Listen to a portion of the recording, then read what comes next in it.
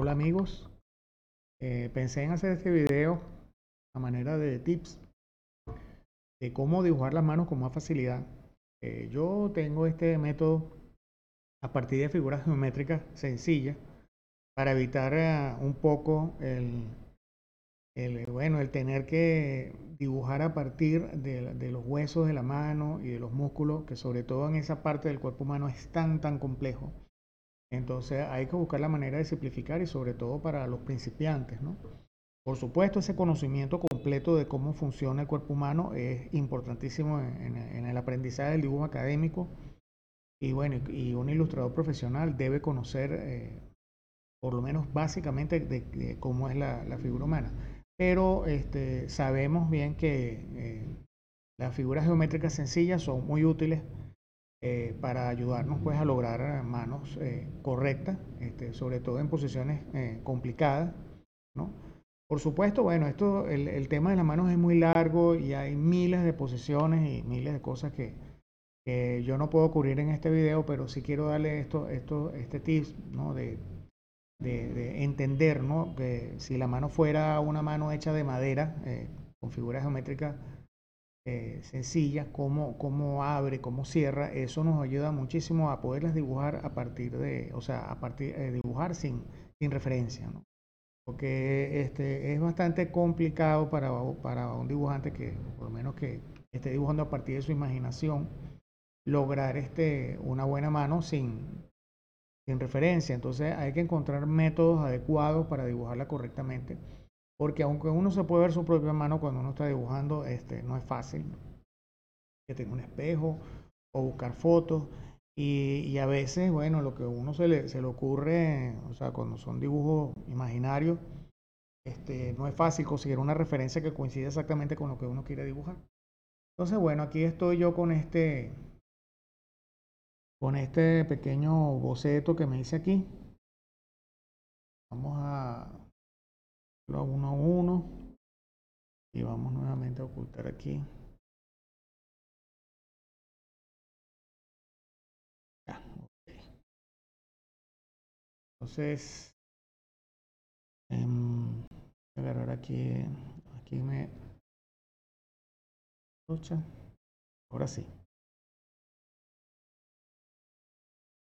Yo trabajo mucho con esta forma que estamos viendo aquí. Vendría siendo la palma de la mano, ¿no? Y yo le he agregado esto, que vendría siendo la base del dedo pulgar, ¿no? Un repasito del nombre de los dedos, importante aquí en este video, para que sepan de qué estoy hablando, ¿no? Bueno, este es el pulgar, índice, corazón, anular y meñique. Entonces, bueno, el dedo pulgar no está dentro de la palma de la mano, él está como que afuera, ¿no? Entonces, bueno, yo me lo imagino así, con esta figura que le estoy mostrando acá. Y esta pieza tiene la capacidad de girar, ¿no? Como si fuese una puerta, ¿no? Y esto visto desde arriba, no sé, la palma de la mano vista desde arriba, esta parte de aquí que vendría haciendo todo esto es capaz de girar hacia adentro de la mano 90 grados cuando la mano está en forma de puño.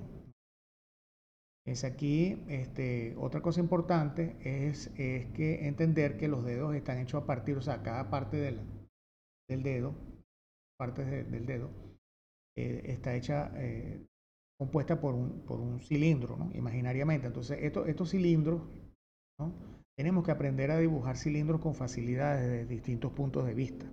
Eso es todo. Una vez que se logra facilidad en posiciones complicadas de estos cilindros, que uno pueda ponerlo de lado o casi completamente de frente. Entonces eso nos va a permitir lograr se vea correctamente pues, la posición del.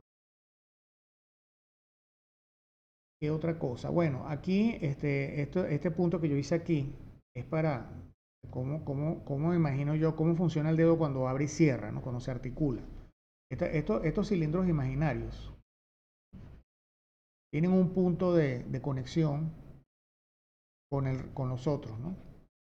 es en todo el centro. O sea, imaginemos que solamente en el puro centro del cilindro, o sea, como un eje central, es donde ellos hacen contacto. Entonces, ¿qué pasa? Cuando ellos doblan, ellos arquean imaginándonos que estos cilindros no son blandos, sino que son unos objetos duros. Ellos para poder articularse, ¿no? Manteniendo contacto en ese eje central, ellos doblarían de esta forma, ¿no?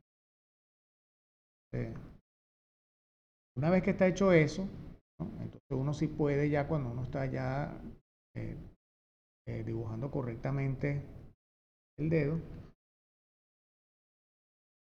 uno lo que hace aquí es completar, ¿no?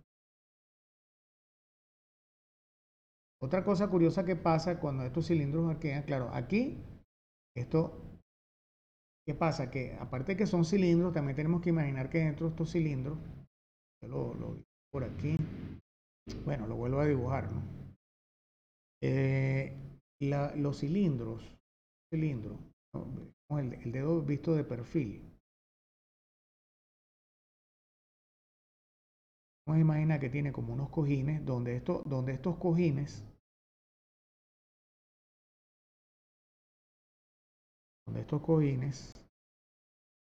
en la parte de arriba son rectos, vendría siendo como la parte de arriba del dedo, pero entonces sucede esto.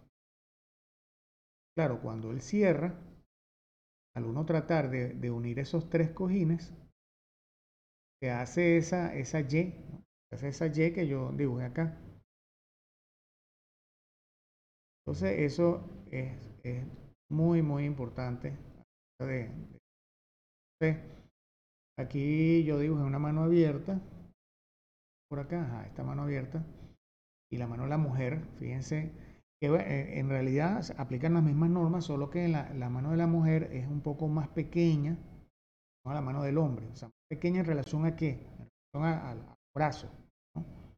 Que tiene la mano grande, la mujer un poco, por supuesto, es aproximada porque en las proporciones de la figura humana hay ciertas normas, uno ve libros que dan una cantidad de normas, pero en realidad influye mucho la raza de la persona, muchos factores. O sea, en realidad el cuerpo humano tiene unas proporciones, pero no son 100% exactas, o sea, no se pueden definir con unas normas muy exactas, ¿no?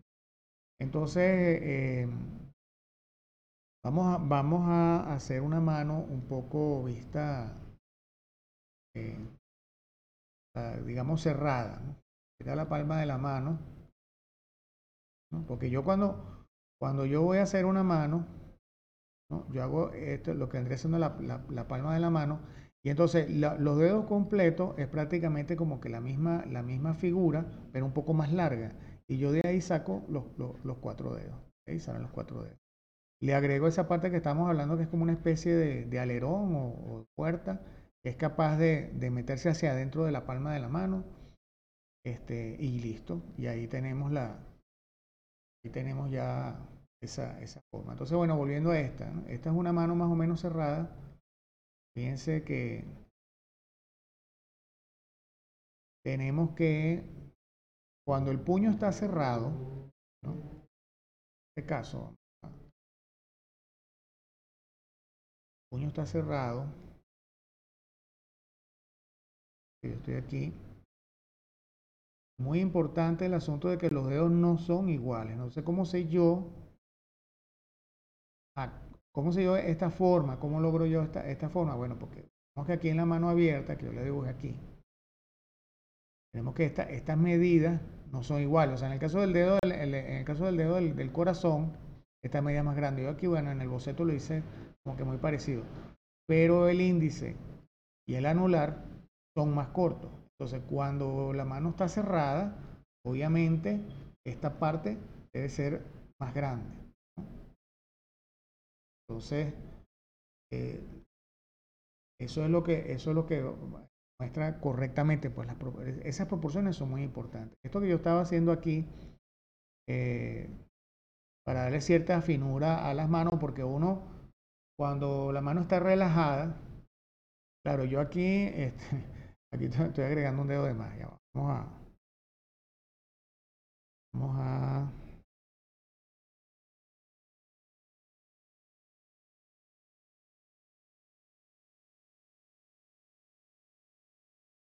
Pegando el dedo más claro, porque yo estoy haciendo la mano cerrada y después estaba como tratando de superponer el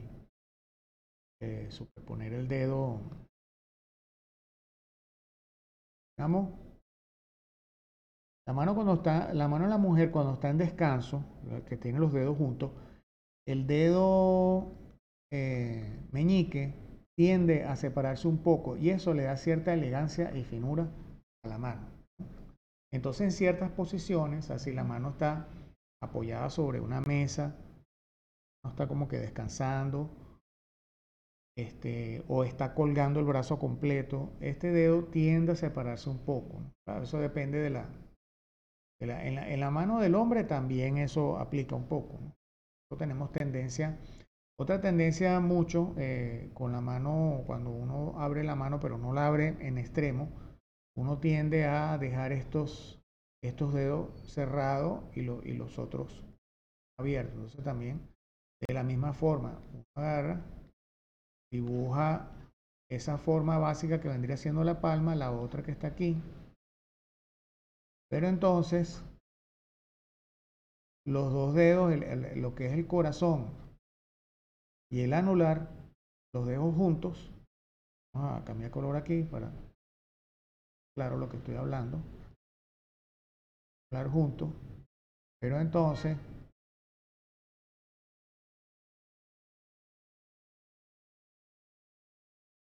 uno naturalmente tiende a, a dejar dejar estos dedos juntos.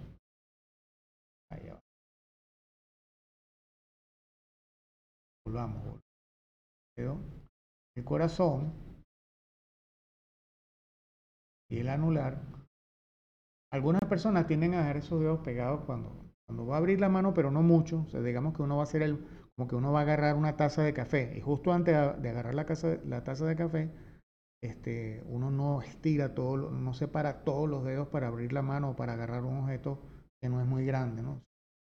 Al último momento los dedos todavía siguen pegados. Entonces eso es bueno, estar pendiente de esos detallitos, porque eso le da realismo al dibujo, ¿no? Ya, esas posiciones que son muy comunes de la mano cuando está relajada, es importante tenerlas en cuenta. Entonces, bueno, espero que este video... Ah, bueno, ya me estaba despidiendo, pero no hablamos de la Y, ¿sí? Bueno, sí lo había hablado, pero no lo había dibujado, pero tengo el dibujo aquí. Fíjense, ¿no? Aquí están los cilindros arqueados. Lo dibujo aquí, pero no está... Es así, o sea, está cerrado completamente. O sea, cuando la mano está en puño completamente cerrado, el dedo es capaz de doblar completo, ¿no? Contra él mismo, ¿no?